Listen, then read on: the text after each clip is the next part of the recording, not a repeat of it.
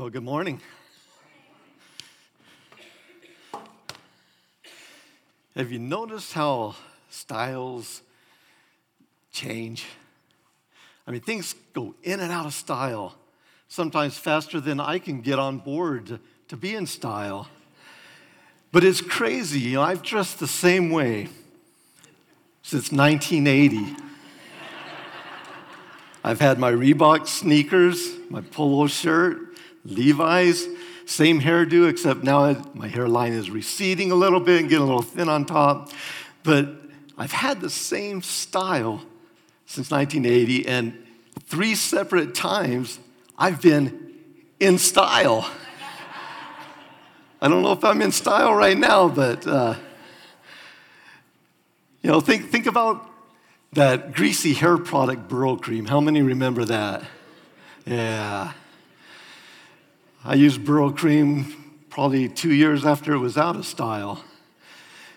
And I wonder if anyone else has had the same experience that I've had, where you reach for the toothpaste, before you brush your teeth, and you grab the Burrow Cream by mistake. Ugh. It was marked with that slogan, "A little dab will do you." It would do you. Don't even get me started on skinny jeans and beehive hairdos. I'm so glad those are out of style. I could never fit into those skinny jeans. Well, in a world of constant change, not just in fashion, but in opinion, philosophies, and religion, there's one thing that never changes, never goes out of style, and that's God's Word. Our mission statement is written on the wall, right on the back wall above the door. Has anybody noticed that? If you haven't, just turn around right now and let's see that Living Word Chapel exists to love, empower, and transform people with and through the living Word. That's our guiding light. It's central to who we are, because God's Word is alive and it's powerful. It has the power to go into the depths of our hearts and produce a kind of fruit that only God can produce. Speaking through the prophet Isaiah, God said, "So is my word that goes out from my mouth. It will not return to me empty, but will accomplish what I desire and achieve the purpose for which I sent it." In Hebrews, we read that the Word of God is alive and powerful, that it's sharper than the sharpest two-edged sword, cutting between soul and spirit, between joint and marrow. It exposes our innermost thoughts and our desires. And so these passages explain that through His Word, God speaks into every area of our life, into those deepest areas where we need Him the most, and He speaks exactly what we need to hear. God's Word has the power to meet those unseen spiritual needs, as well as the practical physical needs. In John 17, verse 17, Jesus is praying to His Father for His disciples and for everyone who will believe because of their testimony. And He says, "Father, sanctify them by your truth. Your word is truth." I looked up that word truth in the dictionary, and it means that which is in accordance with fact and reality. So the Word of God, which is true, best explains reality. However, in a postmodern society which says that there's no such thing as absolute truth, it's kind of like watching Oprah. I have a truth, you have a truth, we all have a truth. Look under your seat right now and you say, no.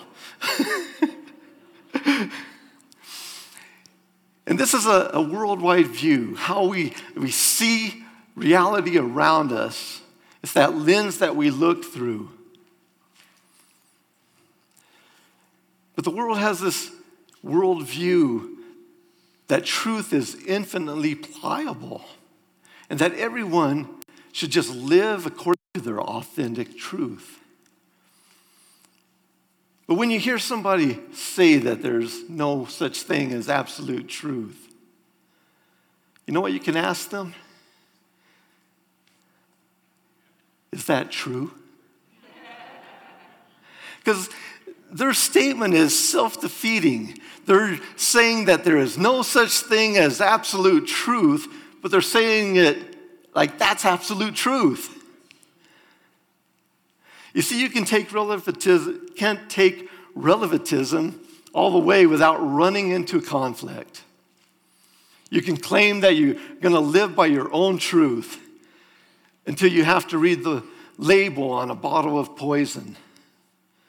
In that moment, you realize that there are absolutes and that these absolute truths can bring consequences if not observed. Jesus stated that the Word of God is true. And since it's true, it is in accordance with fact and reality. So it's true whether we believe it or not. It makes no difference what our opinion is. God's Word is true. It's eternal.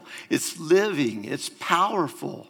And it has the power to speak into our lives, into those innermost places. And it produces a fruit that only God can produce. And so this gives us a choice. How are we going to look at the world? What is our lens going to be like? How are we going to interpret our experiences and make our own decisions? It's the way that we answer the important questions of life. What's my origin story? Where do we come from? Is there meaning? What is the purpose of life? How should we live? Where are we going when we die? Our worldview determines our beliefs and our behaviors. But sometimes we go through life without even reflecting or examining these. What do we believe? For years, I picked and chose, some of the worldview, some of the Christian worldview. But that doesn't work. Because God's Word is true, we have to look to God's Word as our guide. It's a lamp to our feet and a light to our path. And so this morning I wanted us to look at Psalm 119 because the thrust of this psalm is to lead people to make His Word the anchor in our lives. As we begin the new year, I don't know if you do this. I've done this for years where you make a goal or you set a resolution. I'm going to read more in the Bible, and we even look up the Bible reading plans.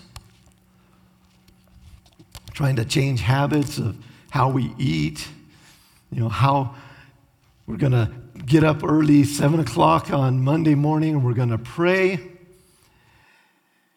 We make all these resolutions, but it's more of a feudalistic will, because most people will read Genesis 1 through 7, and that's the most read portion of the Bible because our resolution lasts about a week. But I want us to look at Psalm 119, and so let me give you just a little bit of background information. Psalm 119 is the longest psalm in the Bible. And it's not only the longest psalm, but it's the longest chapter in the Bible. 176 verses. So if you had any dinner plans, just go ahead and scratch those right now, and we're going to plow through this. No, we're not going to go through the entire passage in this sitting, but I do want to give us some background information on Psalm 119. And then I want to point out 3 anchors that we can find for life that's found in this psalm. Well, first and foremost, this psalm is a prayer that's overflowing from the psalmist's relationship to God. It echoes the author's faith in the truth of God's word as his comfort and delight and guidance and encouragement. First thing you notice is that this psalm is different from all of the other psalms. It's arranged alphabetically. The stanzas of this poem form an acrostic, and each stanza is labeled with a letter in the Hebrew alphabet. Each stanza contains 8 verses. So if you have 22 letters, 8 verses each, that's 176 verses. And what is even crazier about this, I mean, that's enough that, how the psalmist put that together. But each verse in the stanza begins with the letter that correlates to that stanza. And you might ask, well, why did the psalmist do that? Well, the answer is that this arrangement helped in memorization and meditation of God's word. Memorization is helpful for the purpose of hiding God's word in our heart, so that our decisions and our actions will be guided by it and be aligned with God's will. And then when we talk about meditation, first of all, no, this isn't the New Age meditation where you try to empty your mind. This is a meditation where our mind is completely engaged, focused. It's where we think deeply about God's word. We ponder on it. Kind of like a cow that eats grass and then lays down, when the sun comes up, gets in the cool of the shade of the trees, and it just ruminates. They have 4 stomachs, so they can ruminate for a long time. And then once it cools off, they go out and they eat grass again, and the cycle begins over and over. And that's how we should be. We should either be like a cow that feeds on God's word and then thinks about it throughout the day, or maybe we should be like a chicken. We take a little bit of God's word, and then we look up to heaven and we give thanks. Sometimes we'll crow out our praise. Whatever you do it because it's out of a relationship with God, not because you're just trying to get through a program. Scholars have referred to this psalm as the ABCs of the Bible. And in this psalm, you find a deep love and passion for the power of God's word, which can do what nothing else can do. And so let's look at 3 anchors from God's word that we find in Psalm 119. The first one is God's love is revealed in his word. In Psalm 119, verses 76 and 77, it says, "May your unfailing love be my comfort, according to your promise to your servant. Let your compassion come to me, that I may live, for your law is my delight." The fact that God reveals himself to us shows that he wants us to know him. And this includes both thinking rightly about him and knowing him through that knowledge. He longs for us to know him, to enjoy and to trust him as our loving Heavenly Father. God's relationship of himself is one of the the ways that he loves us, and it's the door that opens up our friendship with God. He reveals aspects of himself in creation. Those that were up before 7 this morning, how many of you enjoyed the beautiful sunrise that we had this morning?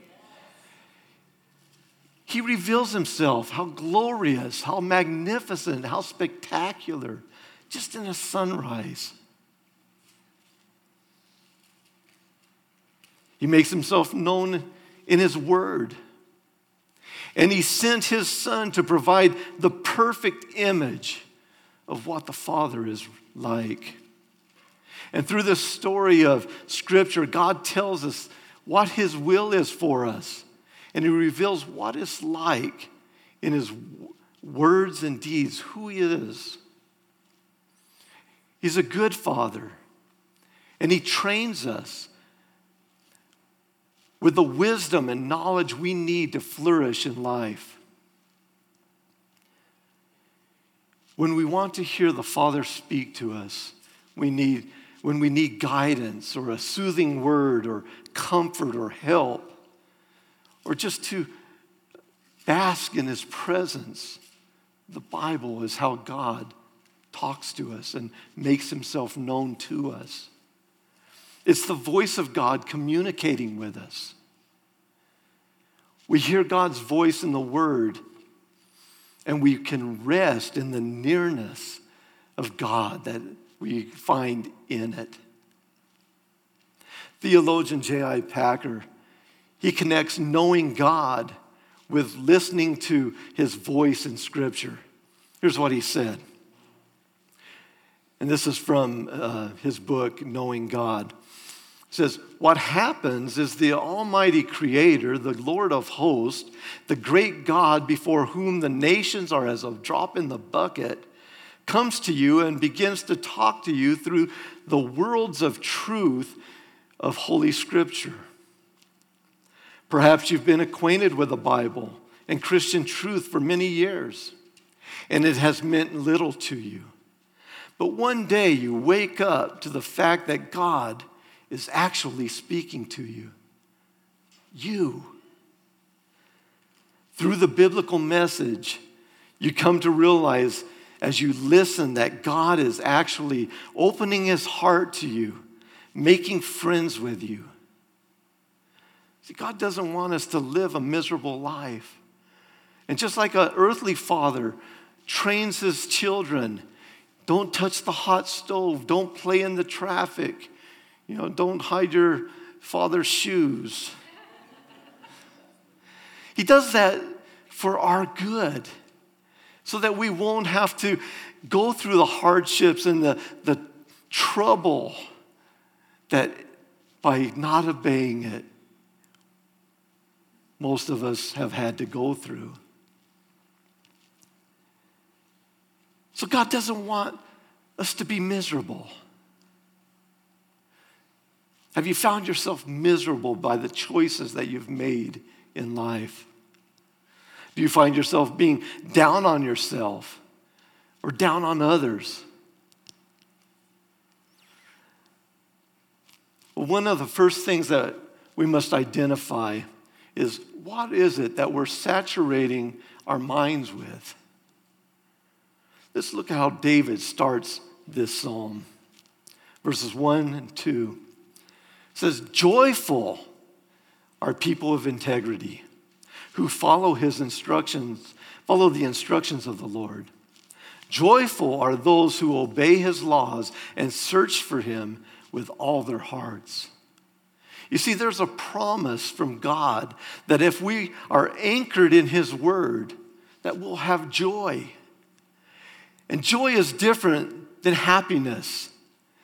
Joy is an internal something that only God can give. That's not changed by our conditions. We can be joyful in the midst of sorrow. That blows my mind, but as a Christian, I've experienced that. We did a memorial service yesterday morning. Our hearts were heavy. There was sorrow. But in knowing that death isn't the final end of the story, it gives us hope.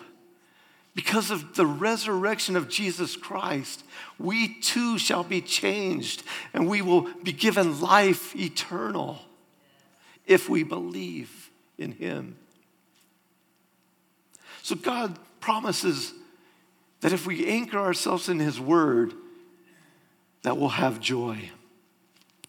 Verse 3 says, they do not compromise with evil, and they walk only in his paths.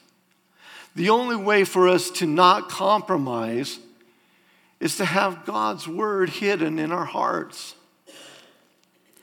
Because when we have God's principles hidden in our hearts and at the forefront of our minds, then we can discern good from evil, healthy from destruction. It opens our understanding so that we can see that God loves us so much that he wants to guard our lives from sin. And a sin-filled life is a miserable life. Sin promises to bring fun and independence, but actually sin hurts not only you, but it hurts those around you. Well, let's continue, verse 4 through 8. You have changed us, you have charged us to keep your commandments carefully. Oh, that my actions would consistently reflect your decrees. Then I will not be ashamed when I compare my life with your commands. As I learn your righteous regulations, I will thank you by living as I should. I will obey your decrees. Don't give up on me. I love that the psalmist put that, don't give up on me. Because that shows us that the psalmist makes room for the grace of God. He says, I will obey you, Lord, but when I don't, please don't give up on me. When we see our failures, it's encouraging for us to know that God, the one who loves us with an eternal love, is not going to give up on us. God is for you. And he wants everything that is good for your life. And that's the truth. The lie of sin is that God is out to condemn us or to suck the fun out of life. But a life that is truly marked by joy is a life that's aligned with God. The God who created us and knows us intimately wants us to know him and love him also infinitely. And so you'll find joy when you follow the purpose that God has for you. And God has revealed himself and has allowed us to know him. And he reveals his love in creation through his Son and through his word. Well, the second anchor that we find in Psalm 119 is that God's word will empower you so you can live a victorious life. God doesn't want to keep anything from us that is good. His commands are there to keep us from heartache. The psalmist writes in verse 9, how can a young man stay pure?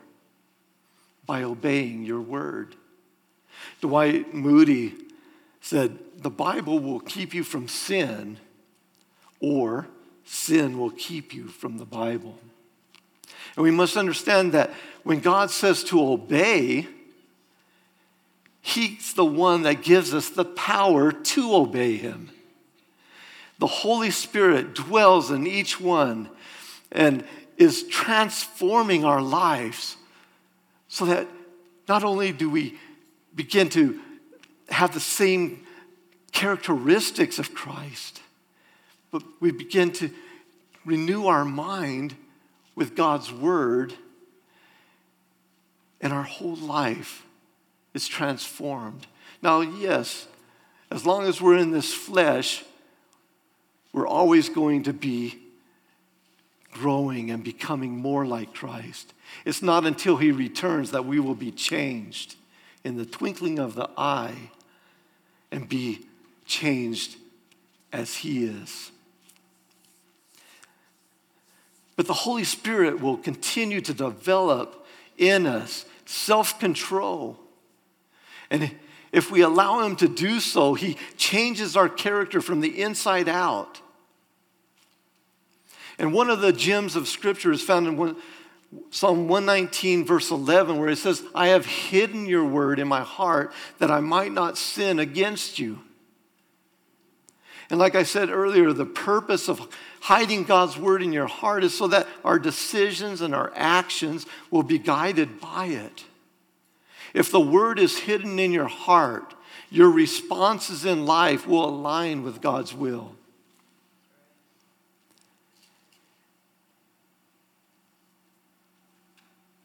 Verse 12 says, I praise you, O Lord. Teach me your decrees. And I love this. The psalmist teaches us that praise comes before our petitions and instructions. It shows us that it's relational. We're not just do this, don't do that. But it's because you say this and I love you and you love me, that you empower me to walk according to your will. And I've hidden your word in my heart so that I won't sin against you. Verse 13 through 16 says, I have recited aloud all the regulations you have given us. I have rejoiced in your laws as much as in riches. I will study your commandments and reflect on your ways. I will delight in your decrees and not forget your word. When I started Bible college when I was 17, I finished when I was 60, but when I started Bible college at age 17, I was taught the importance of reciting God's word out loud. Now, when I first saw professors and students that I looked up to doing this, man, I thought they were crazy. It's like, just read your Bible. I'm going to read mine. I'm on Genesis 6 right now. But I learned that there's power in that. When we speak truth, when we declare God's promises out loud over our lives, not only are we speaking it and declaring it so that others can hear it, but God has given us 2 ears. And we can hear God's word spoken over our lives. And that transforms us. And that's the third anchor that I find in Psalm 119 is that God's word will transform your life so you can experience a new you. Now, when we first come to God, we come in a desperate state. We are spiritually dead. And Jesus gives us life, abundant life. And as we read the Word of God and apply it to our life, we find that our lives are transformed. Our mind is renewed. Verse 25 says, I lie in the dust. Revive me by your word. A great example of a transformed life was my father-in-law, Pedro de Coster. He was born in Mexico. But at the age of 9, his father passed away, and he moved to San Antonio with his uncle and mother and other siblings.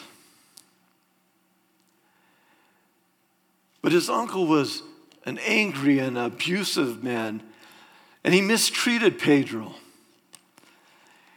I remember my father-in-law saying that they were so poor, and Leonard mentioned this a little bit earlier. So they were so poor, yet they had the the best state-of-the-art air conditioning because there was a hole in their bedroom wall. So they had, in the winter, it was nice and cool. And in the summer, the heat was just incredible. So they had perfect heat and cool weather. Because of this hardship, he had to quit school in 3rd grade. And he was sent to work selling newspapers on the streets in San Antonio. When he was 13, a missionary began visiting. Sorry, I'm getting a little choked up here.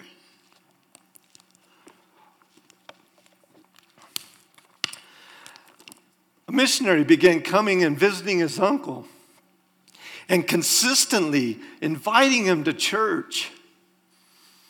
And repeatedly, the uncle just ignored the missionary's invitations. Finally, to get the missionary off his back, he sent Pedro in his place. You can guess what happened.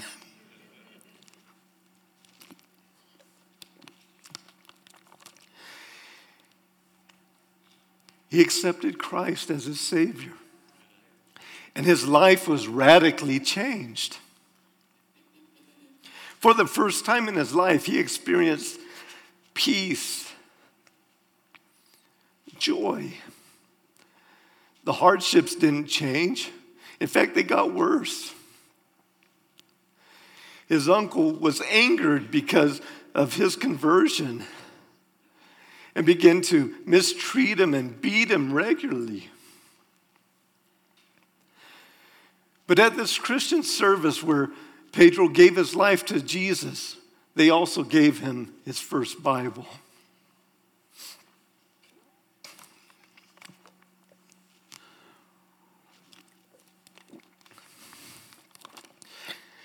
And so this 13-year-old boy with a 3rd grade education hid himself so that he could read God's word.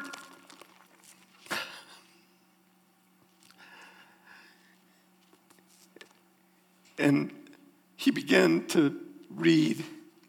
It was difficult. Like I said, he only had a 3rd grade education. But as he began to read God's word, God opened up his understanding.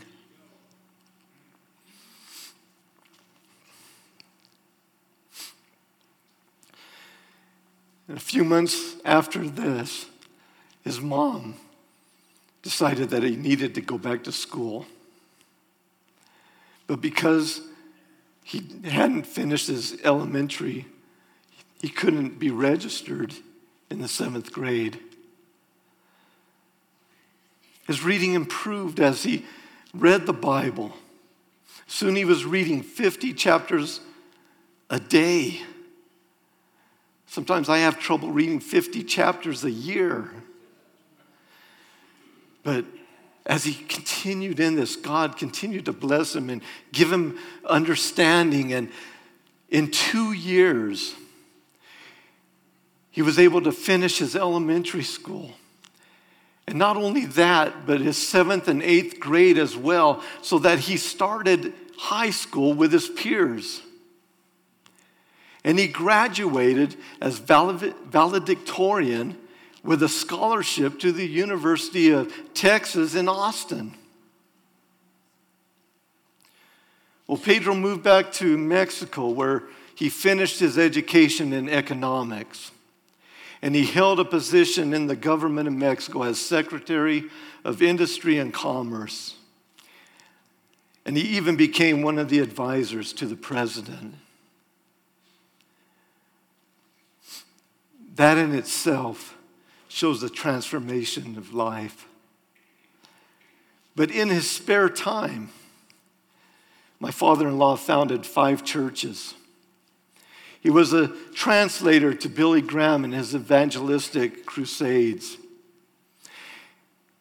He was the board president of the Salvation Army and Mission Aviation Fellowship in Mexico, among other great accomplishments. But what stands out to me as the most important aspect of his life is that he always attributed that transformation of his life to the Word of God, opening up his understanding and giving him wisdom. Well, the psalmist continues in verses 26 through 29. It says, I told you my plans and you answered. You teach me your decrees. Help me understand the meaning of your commandments, and I will meditate on your wonderful deeds. I weep with sorrow. Encourage me by your word. Keep me from lying to myself. Give me the privilege of knowing your instructions. It's interesting that in this passage, the psalmist prays for God to keep him from self-deceit, from lying to himself. A lie is the opposite of the truth.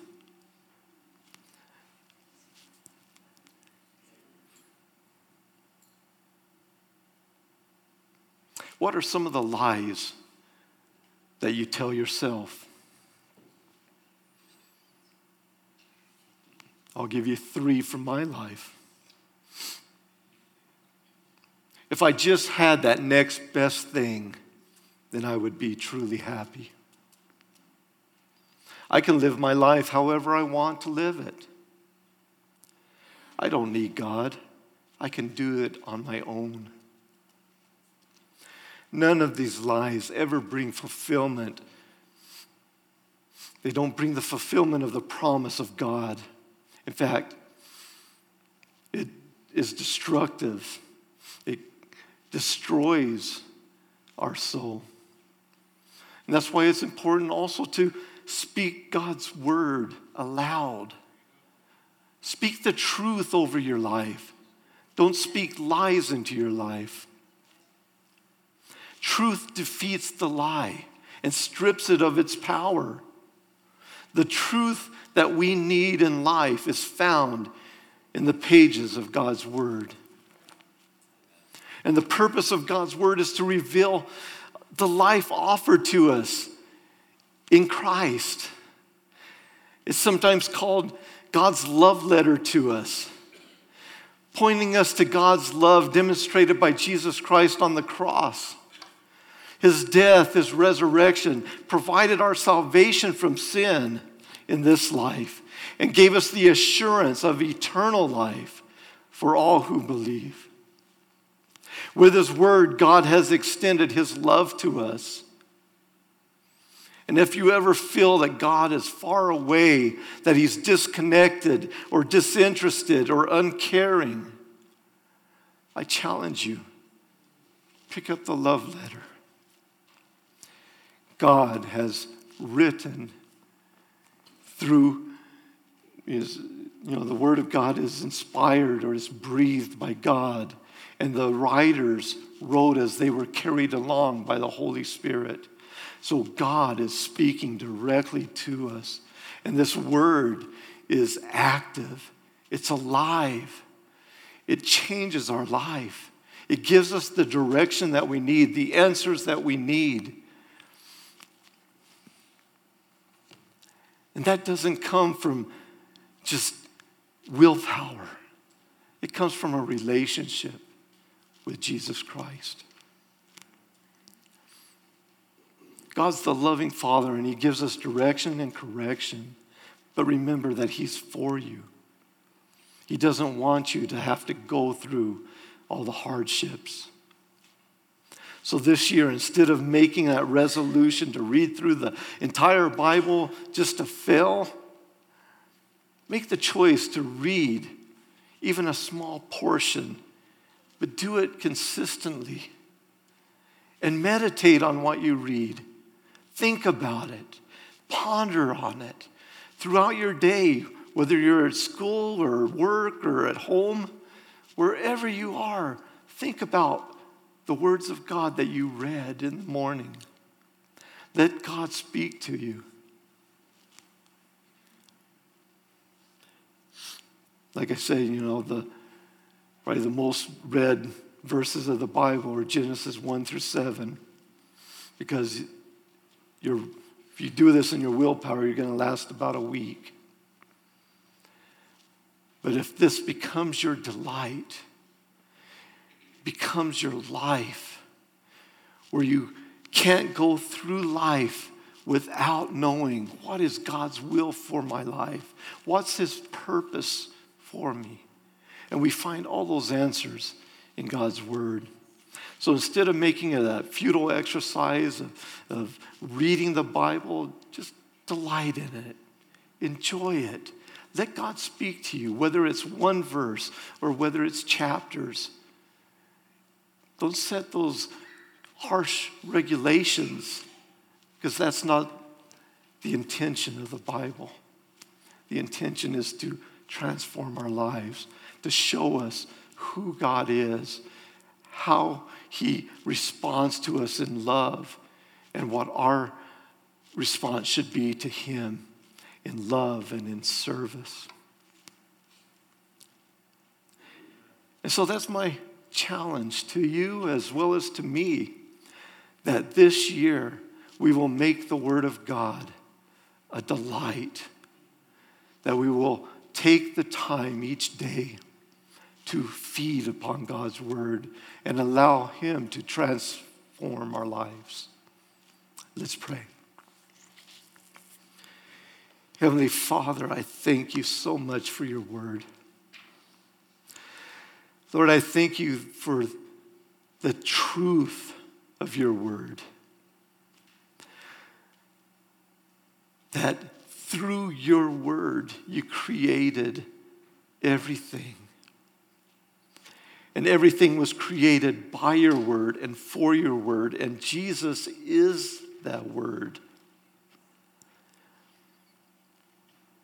He shows us perfectly who you are. And so, Lord, this year I pray that you would spark that relationship in our lives where we will continue to build on our relationship with you as we learn who you are and we know you. And that in that transformation, Lord, we would make you known wherever we're at. Lord, that the word of God that is hidden in our hearts would be ready upon our lips. And I thank you, Lord, for what you're doing in our lives, what you've done this past year, and what you're going to do this year. And we yield to the Holy Spirit to work in us, to transform us, to continue to make us more like Christ in his character and in his actions. Thank you, Lord, for the blessing and the joy of walking in your paths. In Jesus' name, amen.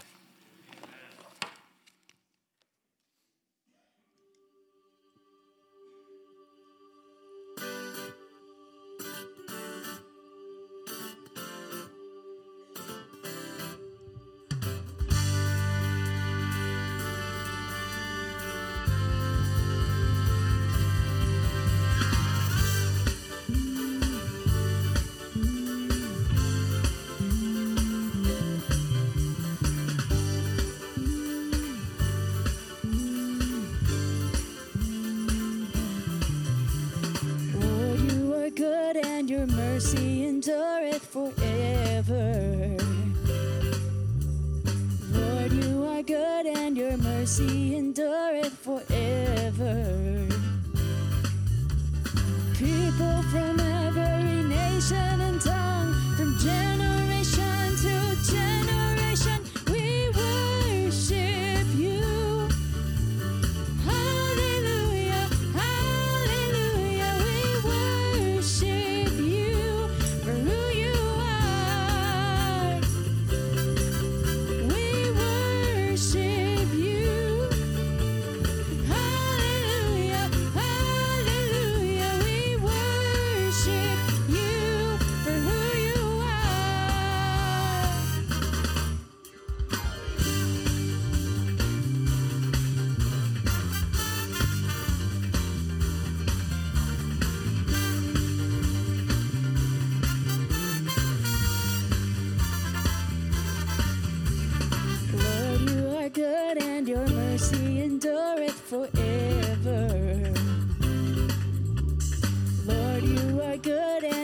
mercy endureth forever. People from every nation and tongue, from generation to generation, we worship you. Hallelujah, hallelujah, we worship you for who you are. We worship you. Hallelujah, hallelujah, we worship you for who you are. So that concludes the service. I hope you guys have a wonderful rest of your week, and we'll see you next time.